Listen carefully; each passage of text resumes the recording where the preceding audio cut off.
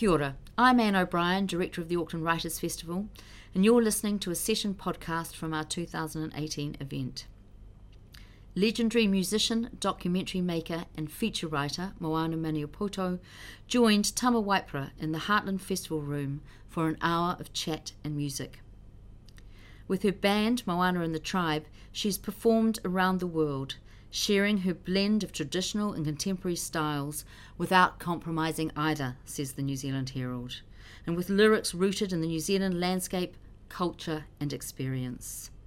Maniapoto is an Arts Foundation laureate, winner of the Grand Jury Prize for International Songwriting, and was inducted into the APRA AMCOS New Zealand Hall of Fame in 2016.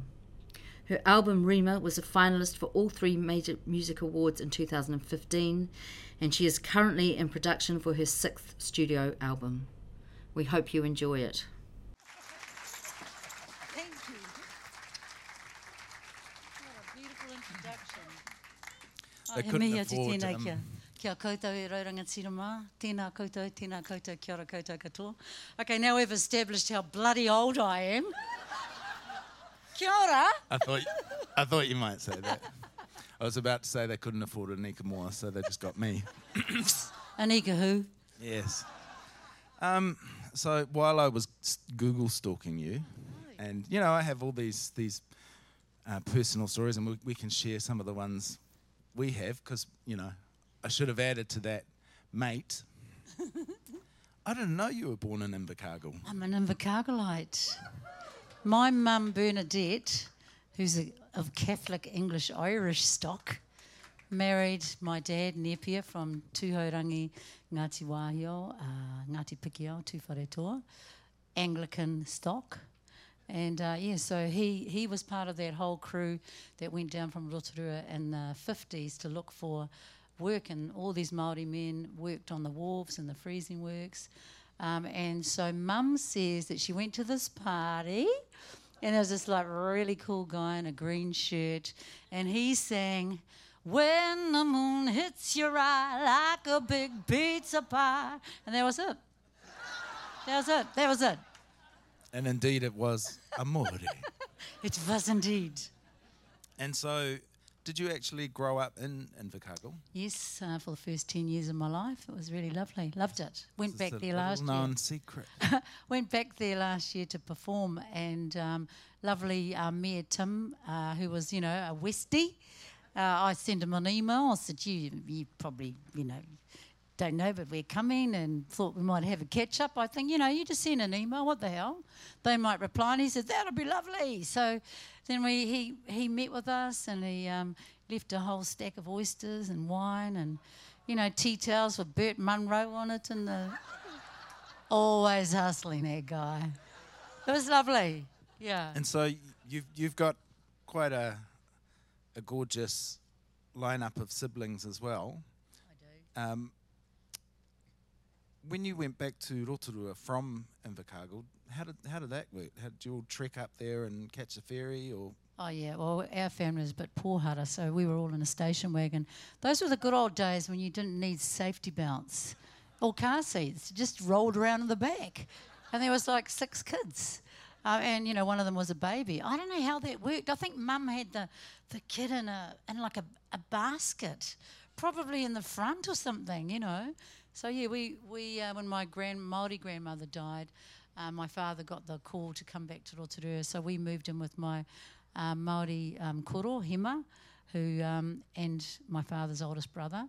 So my koro was very old school. He didn't speak a lot of English, so I did quite well in Māori at school. But if he'd asked me to pass the butter in Māori in the dining room at home, I just about freaked out. So he was a wonderful person to be around. And so where was your first sort of, introduction to the learning of te reo Māori? Where did that happen? Oh, well, Dad would say, haere ki te moi, hoi, hara mai ki te kai, that was about it. Mum always wanted to learn Māori, but Dad wasn't that fussed about teaching her. And he had his mouth washed out with soap at school. So he was still traumatised by that. So he could speak Māori, but he never really encouraged it. So, yeah, we didn't learn a lot when we were at home, just the useful phrases like be quiet and go to sleep. And come and eat. Yeah. The most useful. Oh, most useful. And then you go to St. Joe's. St. Joseph's Māori Girls College. My best friend had enrolled there, and so I said, I want to go where my best friend is. And Mum and Dad were like, oh, it's so expensive to go to boarding school. And they scraped around. And then I got in there. I think it was only about $110 a term back then in the 1800s. And guess what? My bloody mate didn't go. I turned up there and everybody looked the same in their school uniform. My parents left me there with the nuns. Bless the nuns. And of course the legendary Dame Georgina Kingi. Miss Kingi. Miss Kingi. Yeah. So Hine Wehi Mohi, who's a friend Yes. of yours, and also went to St. Joe's along Yes. with Whirimako Black and Maisie Rika. Yeah. And in fact, Dame Georgina is still the principal of St. Joe's School today. Yeah, she is a legend. She taught us biology and Māori, and it was run by nuns, and they were fantastic. I liked it. I thought they were very feminist. The women did everything except for the bloomin' benediction and the Holy Communion and the confessions. They did everything. They ran the place. And but Georgina had a. I think that the singing at St. Joseph's Māori Girls College was really exquisite. She really put a lot of time into dynamics, vocal dynamics. And I remember going there and sort of saying to these girls who were singing, how do you know where to harmonise? And they go, oh, you just jump on a note and it's like being in a squadron, like an air force, and you just all, but you get a bit lazy sometimes because you're just like, oh, I'm a bit hoha with that one, I'll jump on that note. But that's where I learnt a lot of harmonies and about dynamics at school, and songwriting too there. And were you a good student? I was a duck. My koro was very proud. He told everyone I was a duck. I was a duck's koro, Hey, ducks. Yeah, I was a good girl. Yes, Yeah. I had actually heard that. Oh, yeah. And Because so I had all these siblings, so I couldn't be not a good girl. and did they come through? Did the One girls- did, my sister Kerry Lee did, and the rest went to MacKillop College in Rotorua. Ah. More nuns, yeah, And and so Hatopetara. this was another interesting thing I read, that in 1979 you went off to see Bob Marley play in Auckland. Oh yeah, wouldn't you? If you were born Yeah. then, Tama. Well, I was 3. I hate him sometimes. What was that like? Oh, my mate and I, Edina Hond, who's married to Te Ururo Flavel, she's my bestie from St. Joe's. We were at Waikato University together and we heard that Bob was coming. And so we thought, we'll just hitchhike to Auckland, because that's what you do when you're about 17 years old. So we hitchhiked. Oh, we went out to Te Rapa, and then we were waiting for a ride, and it started to rain, a bit like this. And this really hoodie car pulled up with all these guys in front. And we're thinking, oh, God, they look a bit dodgy, but geez, it's raining. They look dodgy, but geez, it's raining. Let's get in the car. And they said, where are you going? We said, we're going to Bob Marley in Western Springs. I said, where are you going? They said, we're going to a convention. We're Mormon elders. Kia ora elder, thank you. Oh, and that was the first concert I'd ever been to. And it was a one love. It really was one love. It was very special, yeah. So music, always present, always part of your life. Back then, though you'd gone into, Auckland University to study law, were you thinking of music as a career then? Or that it could be? No. I sang in clubs with my mate, Aroaro, that's Irana's sister, to pay my way through university. So that's how we'd also win alcoholic beverages and frozen chickens. So that was kind of handy. And so I sang to keep myself at university, and then the more I learnt about how the law was used as a tool of colonisation, the more conflicted I felt about it. And I have to say, I lay that completely at the feet of my professors, Jane Kelsey and David Williams. Yeah, they are the ones that kind of like put me wrong. All right, I think Jane would say. Yeah, And so you swapped tools, I in did. a sense, and instead of writing essays, you started to write songs. It took a while to write the songs because it wasn't until Dalvania's came along. So I just was singing R&B, soul, funk. Yeah, in the pubs. The pubs where the tables were bolted to the ground, just in case someone threw them. There's a pub out in, it's called the Flying Jug, but you won't be able to find it if you Google. It's the East Tamaki Tavern. But I loved it. Gang pads, played in the, they don't clap in gang pads. They just go. They always pay on time, give you a great kai. That was back in the day. Wow. So back when you actually had live music venues in Auckland. Live music venues. Not so common now. No. The Temple, gone. Java Jive, gone. The Glue Pot, Peppermill, gone. Cleopatra, something Trillos. I used to play in Club 21. Yeah. Yeah, it was very cool. I'm giving you that glazed. I used to sing Not aware of those Bloody clubs. Madonna every night because she was in the top 10. Yeah. And I remember you've talked quite a bit about, or I remember the story when you talk about going to the States and being asked to stand up in a gospel church and sing, because here's this famous Māori singer from New Zealand, and the sister can sing. I know. It was one of those moments that you think, no. So I was there with my lovely uncle Sid Jackson and his wife Deirdre Neer, who were in the Detroit Baptist Church, and we were guests of the Nation of Islam, which the head of is a man called Minister Louis Farrakhan. So, and we went to this amazing ecumenical gathering, and Reverend Al Sharpton was there from New York. We went down with them. I don't know how the heck I ended up at this thing, but honestly, it was like a nightclub. It was this most amazing church. Everyone was really dressed up to the nines, and the singing was sublime. It was like a Michael Jackson kind of choir on the back, and then this guy wandering around like a preacher. He looked like James Brown, and a band, and we were sitting there going, oh my God, everyone in New Zealand would love this. I'd love it. And then the Reverend said, brothers and sisters, today we have a popular Maori singer. I was thinking, okay. And he's going, her name is Mona Jackson, because I was married to Jackson back then. Mona Jackson. And, stand up. So I stood up. I was like, oh, kia ora, kia ora. They went, sister, you going to get up and sing? And I was thinking, holy moly, I don't think so. I've just heard like a Shaka Khan sound-alike, sing her heart out, who was a nobody from the neighbourhood. And this elderly woman who was about 80 with bifocal lenses shuffled to the front on one of those walker things and belt the hell out of a gospel tune. And they were saying, sister, go and get up and sing. And then they were all going, yeah, sister, get up and sing. Oh. And I was just like, honestly, having a heart attack.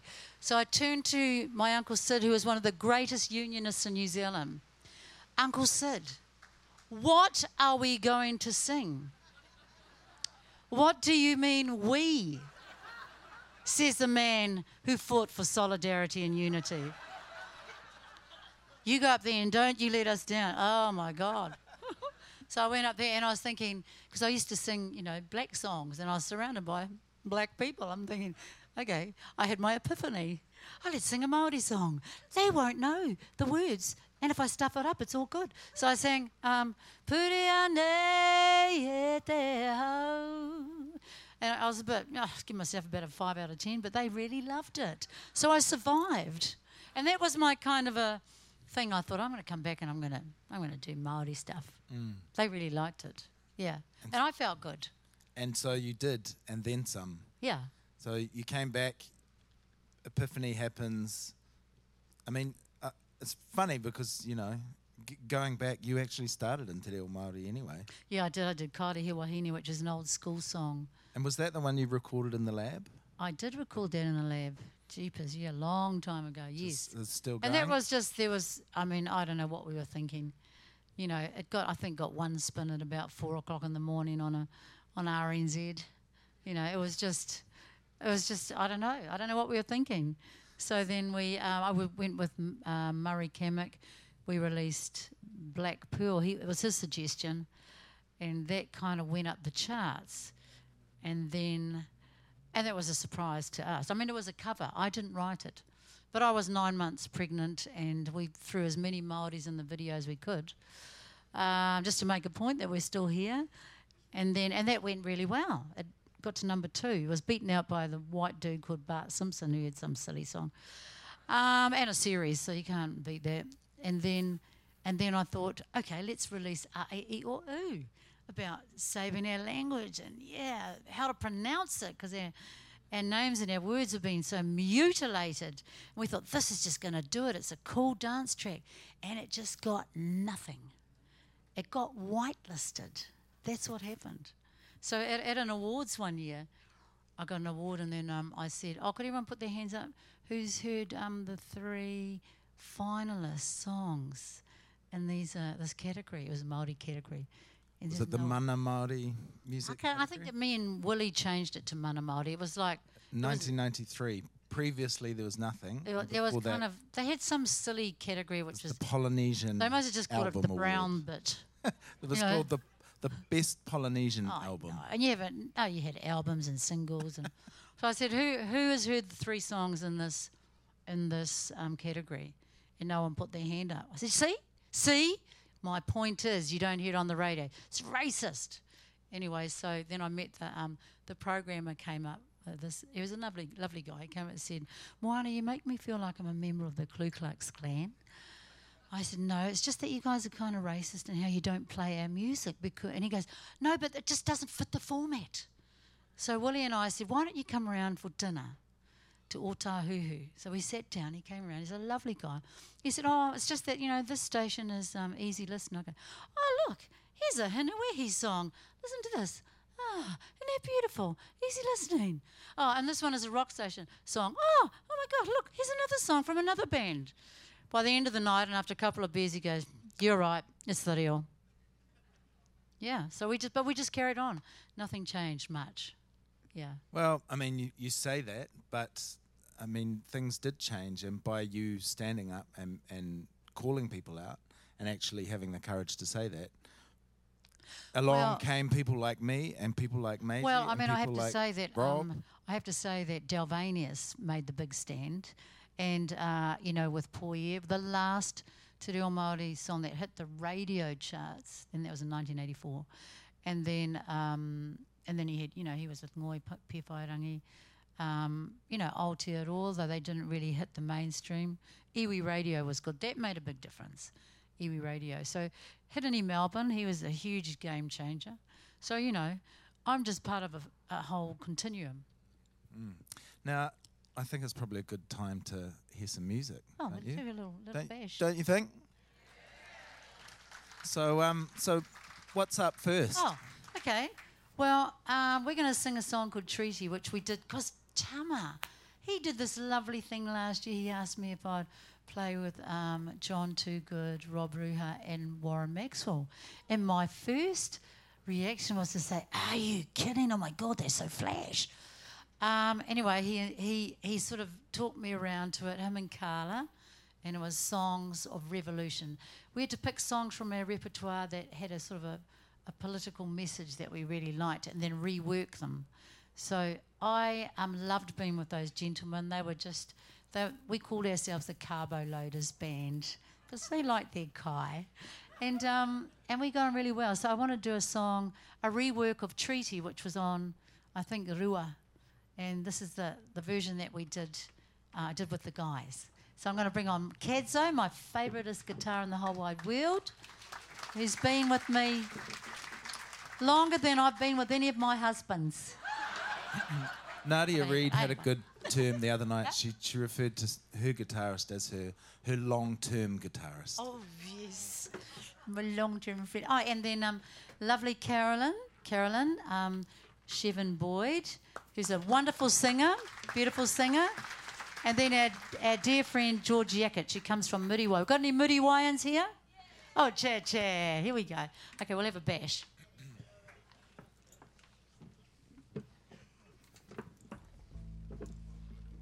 I really appreciate that you're not at home getting ready for the wedding. Thank you. I had a dear friend. I said, will you come out to this thing tonight? She goes, no, I'm wedding watching. I said, are you serious? You're such a radical woman. I don't know. Okay. And you can, represent red, white and black from the abyss. Erupt like Ruape who cover the land like mist. Haramai te po, uri ki te aumarama. Hear the voice of Tipuna echo throughout the valley. Honor what was signed back in 1840, attacking our peak spirituality. Self-autonomy fought for with a vengeance. Resurrect to seek justice. So upliftment is a should. Takahia.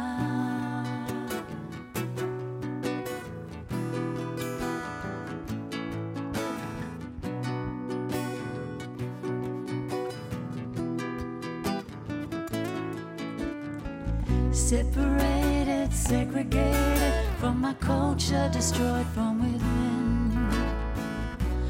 Deprived of heritage in the system, swearing allegiance to the Queen of Mother England. Tino ranga tira tonga is what you hear. From Tonga to Whenua for sure, seabed.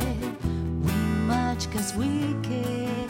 Got a hunger for knowledge and global consciousness. Treat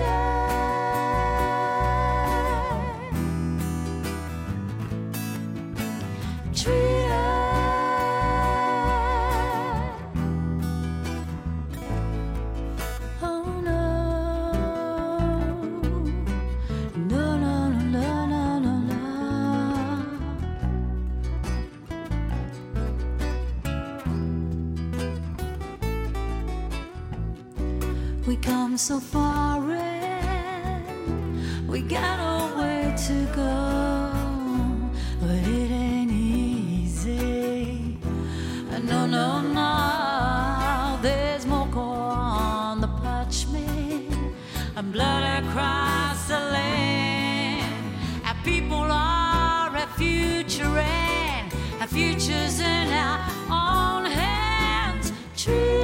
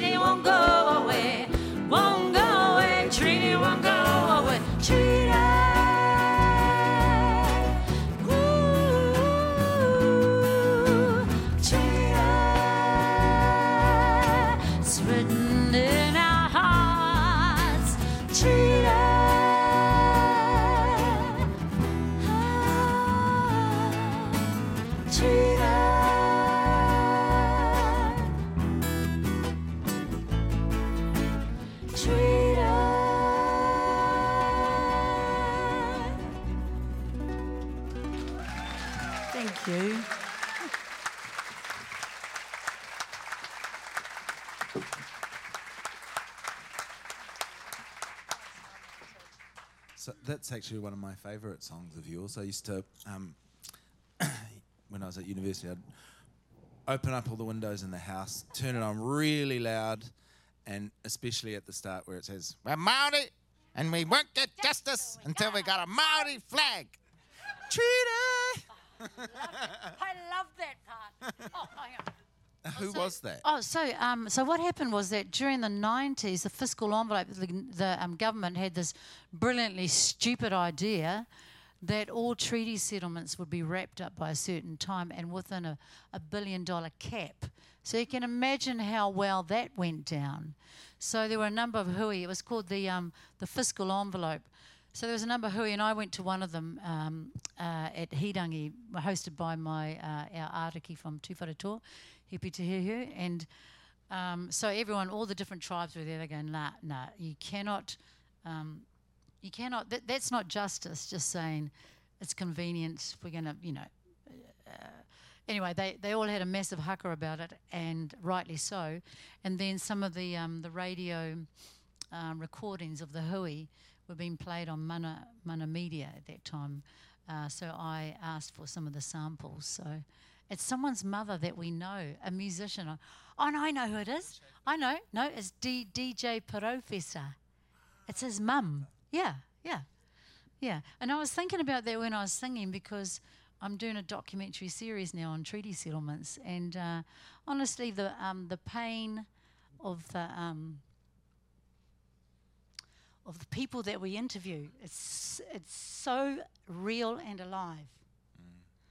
It's like, and I was talking with Cameron Bennett recently, and he said that that's something he's learned as a journalist, that these stories, these things that happened in the 1830, 1860, 1890, through the 1900s, they are real. They're so alive. It's people talk about it as if it's still happening. So that's, that's a special song. Well, it's a lived and inherited trauma that's generational. Intergenerational, yeah. And so this, I mean, you call it artivism, don't you? Yeah. But it's prevalent throughout all of your music, but it's not, no one is just one thing. There are heartfelt, there's aroha. Who was it? Was it Che Guevara, who said something that said that at the heart of every revolution is tenderness. I think Alice Walker might have said that a few years ago at a festival do here, which is where I stole it from. And I didn't actually read anything to learn that. I just sat and listened. I think and maybe got it wrong. Jimmy Cliff too. Yeah. Because we did a song of his called Rebel. If the rebel in you can touch the rebel in me, if the lover in you can touch the lover in me. So the sentiment was that you're a warrior, but you're a warrior with compassion. You have to have aroha, otherwise what's the point? Yeah, so that's I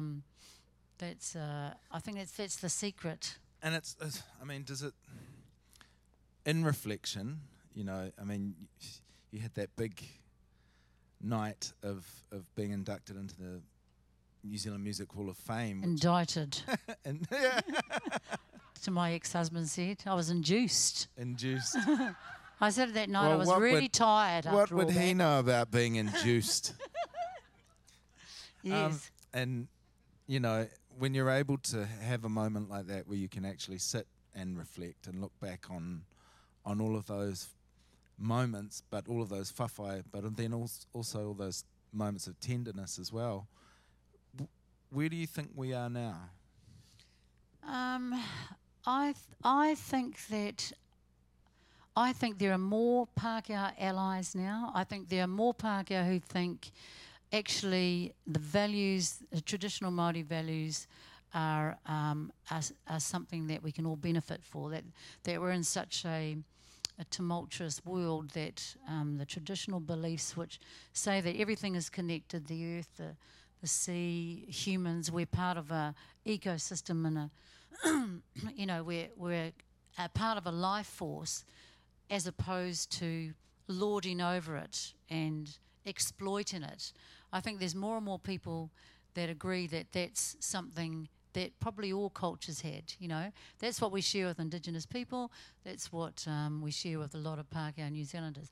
So that's gratifying. There's people that don't feel threatened. I think one of the dangerous spaces that we get into is that we can get very complacent. And I had a go at RNZ because they had Don Brash on. Okay, so I think it's very easy for everyone to listen to Don Brash and think, okay, he's a lunatic, he's a racist, and he's a moron because he doesn't actually know the history. And then people can pat themselves on the back and think, well, we don't have those, we don't have a problem with Te Reo, blah, blah, blah, blah. And what they don't do is really ask the hard questions themselves. So RNZ didn't ask the hard questions of themselves.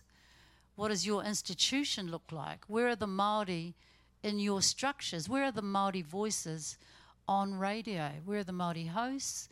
Where are the Māori management? We had 1 or 2 people sprinkled everywhere. So I think it's really dangerous to... It's an entertaining thing to put people out there like Don Brash and everyone can feel superior, but it's a dangerous thing too because we just get stuck in the same rut and we don't really move. And we have that sense of complacency, I suppose, because we're, thanks to the joys of social media, we're all in our echo chambers of self-congratulatory bliss, pretending that nobody's actually out there out to get you. I remember someone saying to me, just because you're not paranoid doesn't mean they're not out to get you. A terrible teacher I once had. So, fast forward a bit through to now, when you've been pretty much, where haven't you been? To some of the most remote places in the world. I haven't been to the Middle East and places like... Yeah, that! Kia ora. Yes, exactly. I nearly got there. There was another discussion, but I nearly got there, yeah. So, and I suppose the reason I'm asking that is because you've made a lot of connections around the globe, a lot of links with, not just with Indigenous artists, but with artists, with, thinkers, with activists, with people who do align with that, that whakaaro Māori, that we're not the tuakana, we're not the big elders of the world, we're actually, the teina of the natural environment, the natural world. They're our tuakana. And so you've made a lot of these connections through, documentary, through storytelling, through music. What do you feel about the fact that actually Māori music has a massive platform on an international stage, and how do you think that compares to back home? Well, I have to give credit to my manager and friend, Sol de Soleil, who has taken us to... He plugged us into every festival that he could around Europe. So we would end up playing at the Montreux Jazz Festival or the Austrian Sunsplash Reggae Festival. I'm like, Sol, we're not reggae, we're not jazz. He goes, don't worry about it. So he took us to all those places. And I think that the term Māori music is a really interesting one because I think it's a very fluid one. Like, all Māori music isn't the same. It's like saying New Zealand music or Pākehā music. So it's a double-edged sword. The thing that's always challenging is if it's in te reo or if it has a strong political or social consciousness. That's where it's always challenging because people don't like to hear about often our baggage here in New Zealand. They're all good over there in Russia if you're singing about, our story here. But in New Zealand, it's kind of like people, for a long time, were a bit freaked out about it. The environment has changed. So I think there's a lot more openness. And I think that if I look back now and I think when I first came out and was writing music, it was about challenging the mainstream. It was about challenging, with Pākehā and the government and saying, we're still here. So, I was going to say something rude then, but I won't. We're still here. So here we are. This is what we look like. This is our dance. This is our song. This is our thinking. Take it or leave it. We're not going away. So that's how it was in the first part. And it was also saying to particularly Māori women, hey, we're okay. We're okay. Man, we've got a so many challenges, but we're bloody beautiful, no matter what we look like, what we do. So it was that kind of a thing.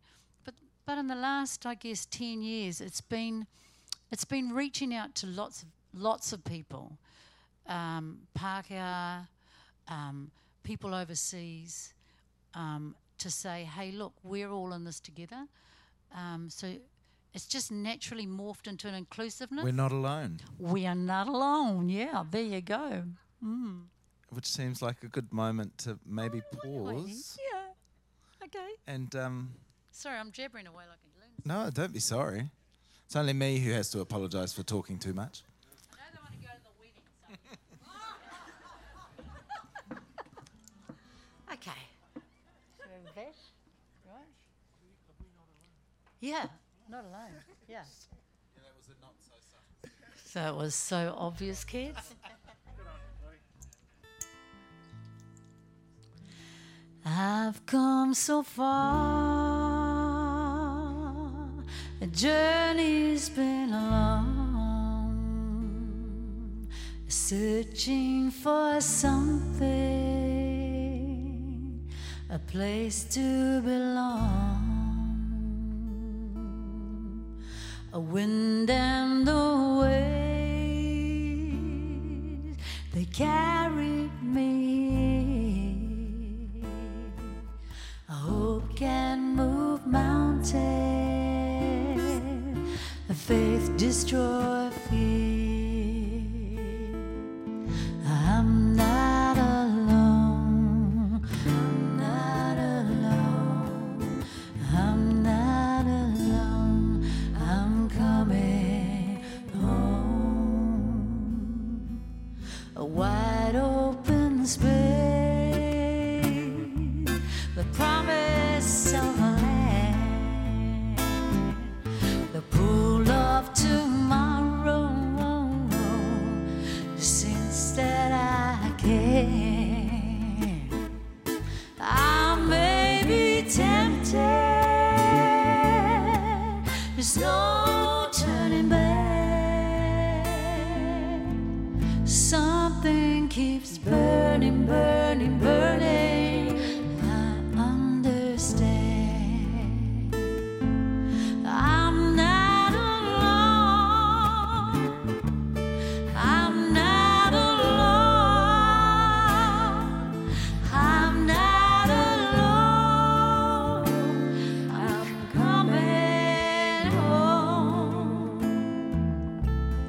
I hear the pitter-patter, it doesn't matter, heart is breaking, no mistake. Bitter love, sky above, this is what we're made of. Eyes wide open, full of hope and tired of waiting, contemplate. Take my hand, understand, I know nothing. I know nothing. I know nothing. I know nothing. I know nothing.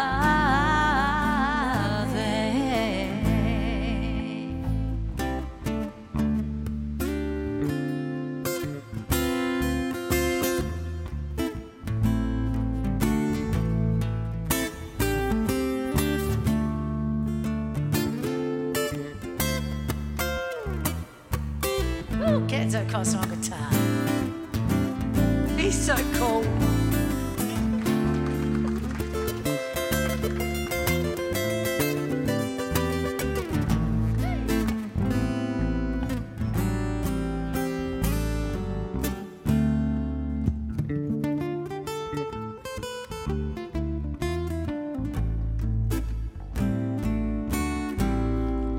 I'm not alone. I'm not alone.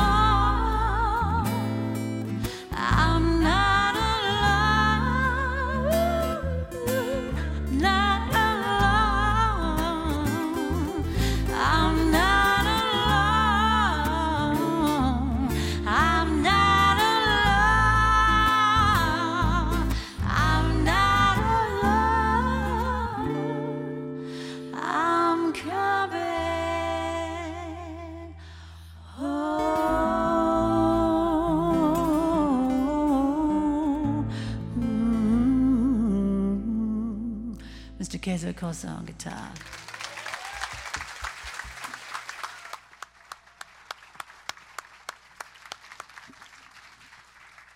Kezo was, after a concert in the Arctic, Kezo might have had a couple of vodkas and was walking by a river by the side, and he saw this half-naked woman in the river.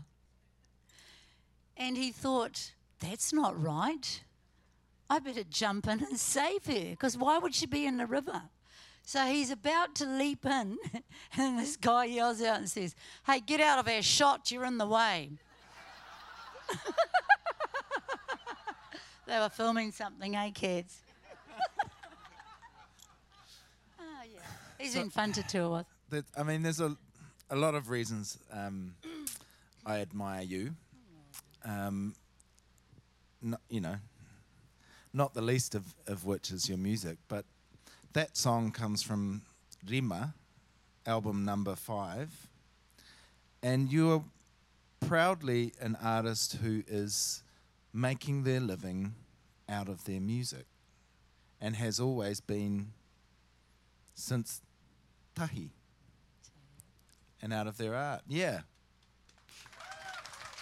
Which is not easy to do. It's not. I have had little divergence because my partner, Toby Mills, is a wonderful filmmaker and documentary maker. So when we got together, he thought, she's lovely, but yeah, no. He thought, oh, she could be quite handy in my documentary making, because I had a few hookups.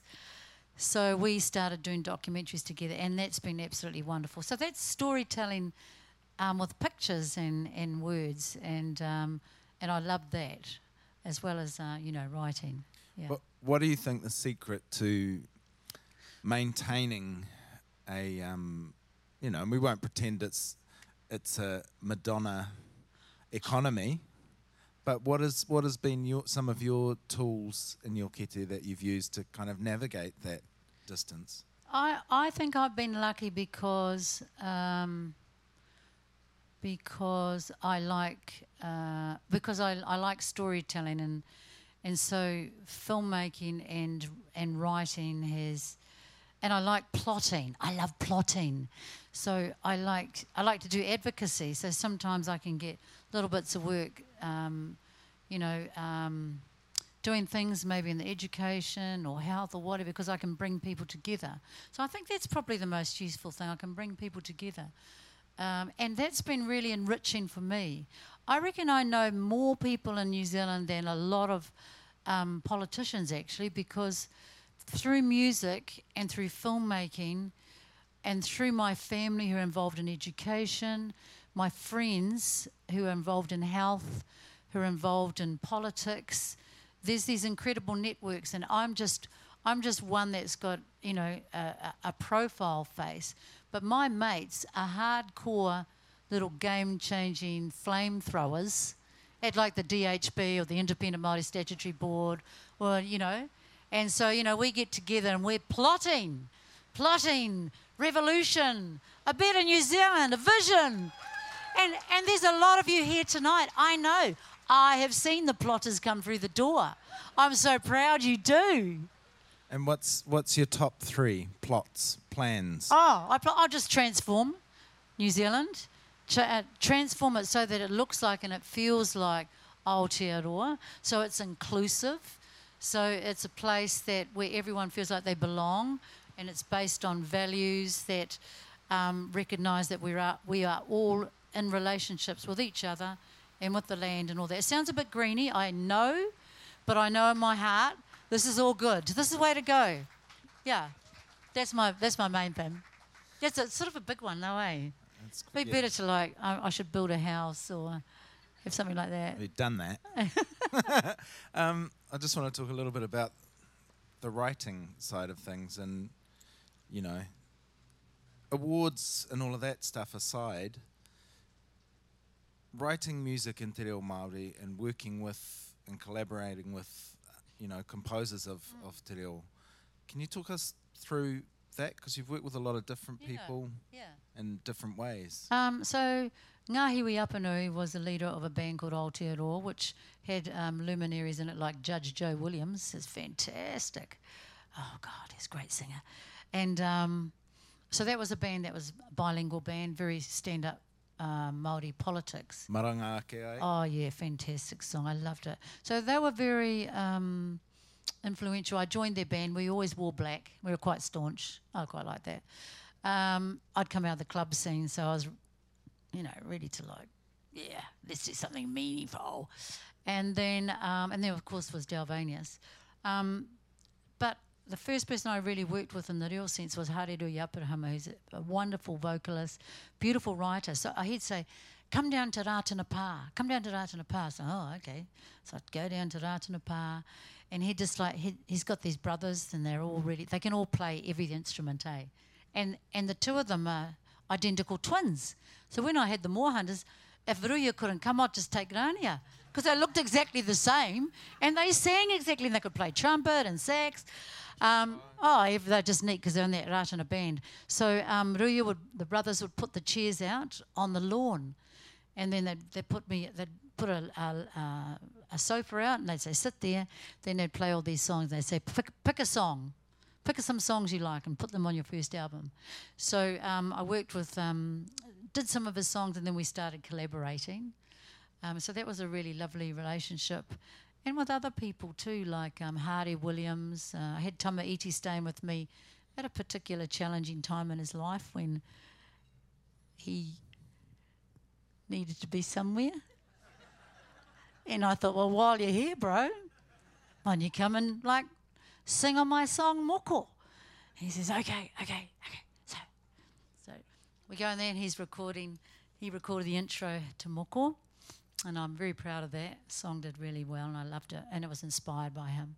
But Scotty Morrison has really been my main wingman. He's just the most generous, wonderful person. He's so knowledgeable, and he's really kind. And I think that we both challenge each other. Well, his reo was pretty flash, eh? So that's always a bit challenging for me. I mean, there's reo and there's a reo. He's like a reo, So sometimes I just go, actually, Scotty, why don't you do this bit in this song? Because there's just, and can you do it a certain way? It's different from a tauparapara. I want you to do it like this. He's like, it's a bit different. It's a bit different. Yeah. Different is good. So he's been really wonderful. So we've been working on my next album together. And you, of course, the late, great Dr. Hirini Melbourne. I know. He was my lecturer at university. I never used to go on my first year because it was like he'd start the year and he'd go, okay, can anyone speak Māori? And we'd all go, who's going to say yeah? Who's going to say yeah?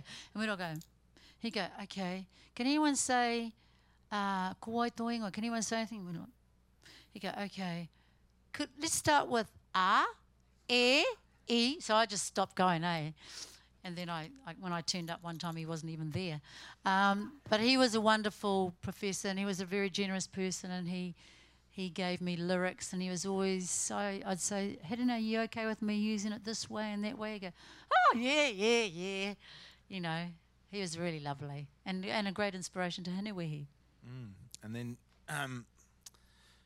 just trying to think of all those songs like Ti Toko Waru and... Yeah, so Pat Patu Hohepa, some of you might know him, wonderful man from up north. He was a professor at Auckland University. I went and stayed with him and his partner of the time, Atareta Puananga. I don't know how we started talking about Ti Toko Waru and what an amazing warrior he was. And next minute, I'm saying, let's write the story. So that came out as a song, and the champion of the battle of the beak of the bird. And I thought that our heroes needed to be celebrated, and people like Ti Toko Waru weren't. So I've loved playing that song at WOMAD and going down there and singing it, and these great. And with Kaihaka on stage, one of whom was Scotty Morrison. He was, but now I try and bring him out. He goes, oh, mate, the knees are a bit shot. And then, of course, you infuse not just the reo itself, the language, but also the sounds of the Māori world. So bringing in traditional Māori instruments, taonga pūoro, Yes. working with Richard Nuns and Horomona Horo, taking him You on know, tour. I have to say that the first time I did it, I was pretty fresh, so I sampled a lot of stuff, you know, and I'd gone down to Hidani and I'd said, "Oh, what do you think about this?" He's like, "Yeah, it's all good," you know. He's a pretty cruisy dude, and then I get a I don't think we didn't have phones in those days, so I got a email from Richard Nunn saying, "Well, that was very lovely, that song. You do know that's all my stuff on there." I was like, "Oh, no, I didn't, Matua." Anyway, so Richard and I started a wonderful working relationship. Gosh, he was wonderful. We took him around the world a lot, eh, kids? Richard. And he's this really big, very pale Pākehā man. And we'd say, "Okay, we need to make you kind of blend in a bit there, Rich. How about a black shirt?" And he'd go, black shirt. And he's got big pronoun and yeah, no, you don't blend in. It's all good, bro. It's all good. We love you as you are. And he could play macaroni. He would pull out macaroni and he'd just blow on it and make a song out of it. He was so I'm a clarinetist, as you know, He is so flash. Yes. and met Moana after my 1992 debut as a sixth former. We met in Munich, of all places, in München. Munchin, det And- tåler it. I happened to be there courtesy of my record label, who were sorting out my visa, so they put me up for 4 months in a... He had really curly long hair like mine, but curlier. He was so cute. Yeah, look what happened. Still cute. Still cute. So we met each other, and then I remember performing, kids, performing. I'm thinking, sure, I can hear a third harmony. Hello, Now, who's up there? I have to interrupt you there, because, see, she tells this story. He did. He just got And up. she tells it all over the place, and it has morphed and mutated and changed and Oh, become rubbish. quite interesting. But I have, my memory's a bit... Oh, go more on, focused. Then. Go on. Did I say, could you get up? So, no, I came and stalked you. I was out, I think, what was the Tollwood? Tollwood Festival. Tollwood Very Festival, cool. Tollwood. And I was out in the audience having a boogie, and then came and said hello, and we got chatting, and then talked about what I was doing and mentioned that I played the clarinet, and Ruya was there. Oh, yes. There And then you had a show in a venue. It wasn't the Spiegel tent. It was in Munich, House of something or other, Le Spielhaus. Spielhaus. And then you asked me to come and Really? play clarinet on Did Little I? Bird. Oh. Yes. Gee, And- that was very and then- inspired of me. And then Ruya gave me a lesson in clarinet. Ah. Speaking of people who can play anything, he said, "Oh no," because he'd written the song, hadn't Yes, he? yes. Yeah, he picked up the clarinet and says, "Oh, it goes like this." And I was like, "Why am I playing it on your song?" And then, so that was all I was supposed to do. I was just meant to play clarinet on this one song, and then we got in the tour bus and we went to Austria and played As you do. in the Spiegelhaus. Yes. House of Mirrors, and that was all I was meant to do. And then you take over now, You got up on the stage. and started singing. But he other was really people's cute because parts. there's my sister and my dear friend Amadia, and then I can just see this. And they're driving around there, check him out. But this man, he's a wonderful, wonderful vocalist. He would not have been a vocalist if he hadn't had an accident. And I make that story bigger than a bread box because something fell on his head and I've transformed it into an air conditioning unit. And that damaged him severely. And so he just, because he couldn't play the clarinet because he had terrible things happening in his head, he started singing. Well, we're all the better for it. Wonderful, wonderful vocalist. Anyway, that. Yeah. But back to you. Back to you. So our history goes back a way. But are you going to sing us a song tonight in Te Reo Māori? Oh, okay, yes. Oh, Boswell, eh? Okay, that would be Kahu, I think, wouldn't it? Okay. And nā wai tito tēnei waiata. Who wrote Oh, okay, so I wrote this with one of our haka guys, Tūhoi Huata. And I took it to Neil Finn, actually. He was very supportive of us. I think he was wanting to dabble in Māori, Māori music. So we recorded in the basement of his house. He had a recording studio there. And it was a bit weird because the timing's all out. So I made up the melody. And he said, oh, this is a bit strange.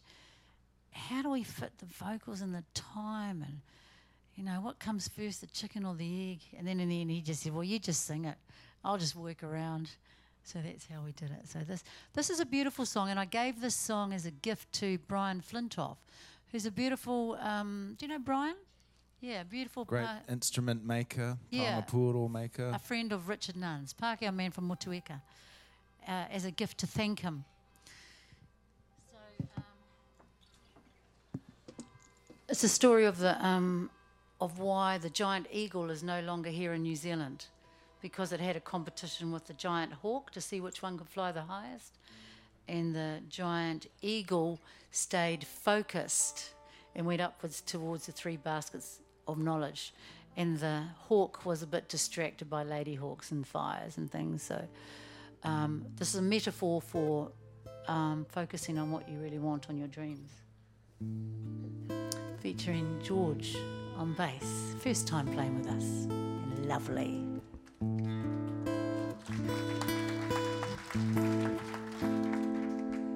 Me au te karela pai, tēnei au e manu e kai ko hauanga,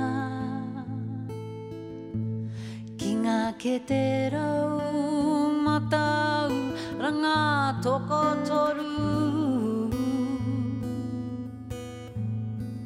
kia e ke no i ngā u, o rangi matua ki te aro i o matua e.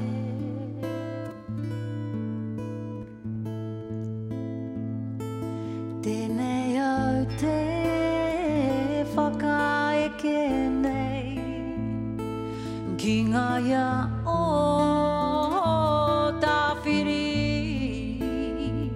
kia koe I au ki tua o te pai atua, whakarehu reu ana taku piki ki ngā rangi tuha, ngā horo ana koe kahu ki raro ki te ahi e. Matua nui e tēnei au, tōpono ngā te whakatau, nei mua ia koe ki te whakamau ki atu ia koe, mō ngā taonga ngaro I te ao motu motu I atua te atua uri aro nui e.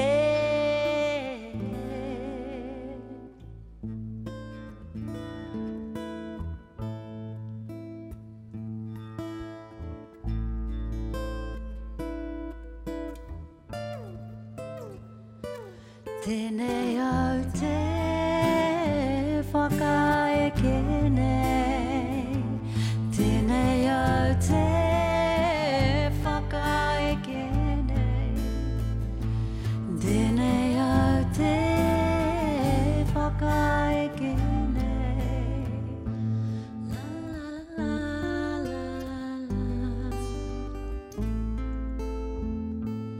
La la la la la la la la.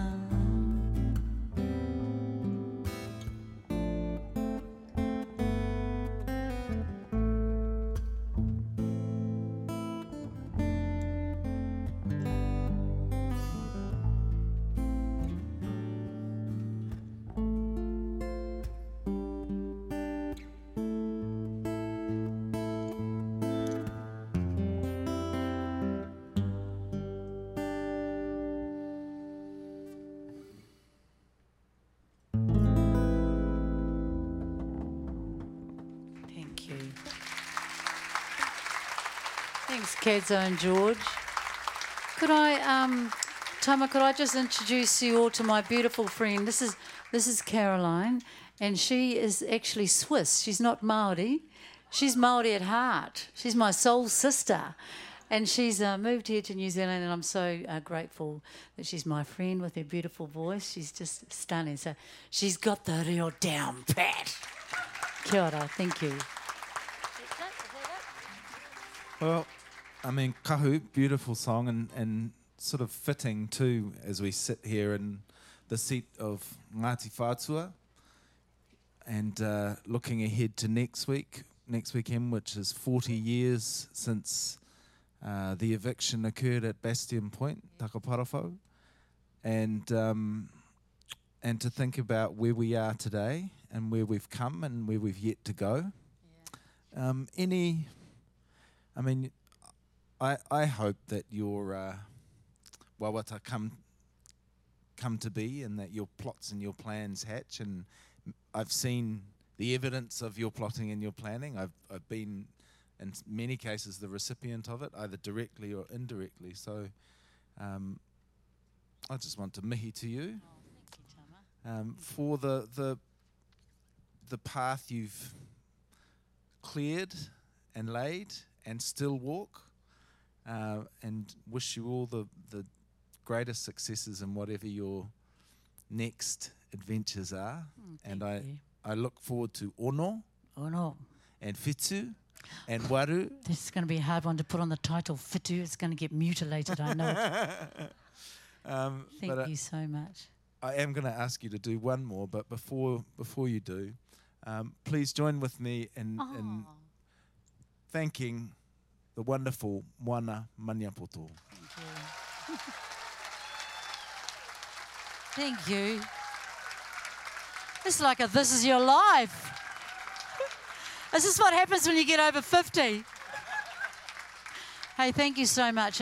But you know, I tell you something that I'm really proud of. I'm really proud that there are people like Tama around, and Anahira Higgins, and Emery Wano, and Atapapa, and Maisie Rika, and Roa Bruha, and Alien Weaponry, and Ray, and so many people now that there's a real whānau. It's just wonderful, and we have great advocates and arts managers. We've got shakers and movers, and we're all part of the whole, this platoon of warriors. There's a whole bunch of us, Māori and Pākehā, and I think that's the most exciting part. We're going to bloody win. I know it. We're going to do it.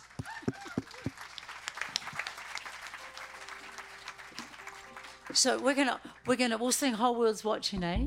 Okay, yeah. I was inspired by the previous Prime Minister, the one back. John Key. Because I didn't like him.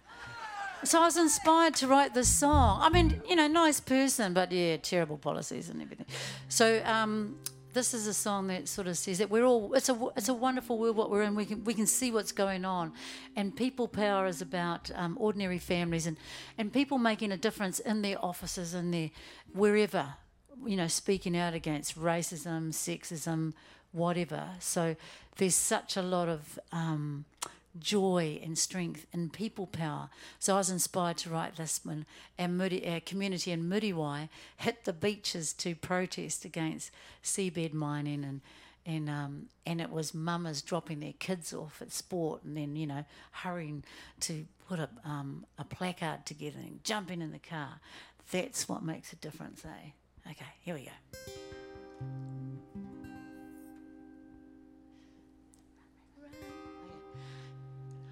Run, rabbit, run, run, run.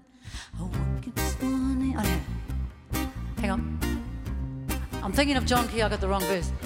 Did you wake up this morning feeling fine? Just a word of warning, you're living on borrowed time. The tide is turning every day. We're gonna wipe that smile off your face. The whole world's watching. The whole world's world's watching. Oh yeah. The whole world's watching. Come up here, Tama. The whole world's watching. Yeah. Run, rabbit, run, rabbit, run, run, run. Come in the middle. Run, rabbit, run, rabbit, run, run, run. I woke up this morning with sun streaming into my window. The aroma of coffee and the sports channel filling the air. Catch a wave to a big blue tomorrow. Checking out all the comfort of the dawn. I think to myself and I say, it's a new day. So I pack up my bag. So I pack up my bag and my baby and take her to school. Yeah. I hear a man on the radio talking. I know what to do. I wave my hand, then I raise my banner. I understand, nothing else matters. I think to myself and I say, it's a new day. The whole world's watching. The whole world's watching. The whole world's watching. The whole world's watching. Yeah. Bully in the backyard, bully in the boardroom. Never gonna listen, never gonna learn. One day you'll get the fright of your life. Rabbit in the hat is coming back. Rabbit in the hat is coming back. Rabbit in the hat is coming back. Rabbit in the hat is coming back. Can't believe it. You don't see it. Better run, better run, better run. Bigger bully's got a bigger gun. Oh yeah. Better run, better run, better run. Bigger bully's got a bigger gun. Do your moves now, Tama. Oh my da petit, oh my da petit, oh my, oh my, oh my. Oh my da petit, oh my da petit, oh my, oh my, oh my. As I move through each hour in a state of constant confusion, a little brown girl with big eyes calls out my name. Step, step, jump, jump to the left, keep on turning. Strike a match, a fire is burning. I think to myself and I say, it's a new day. The whole world's watching, yes. The whole world's watching.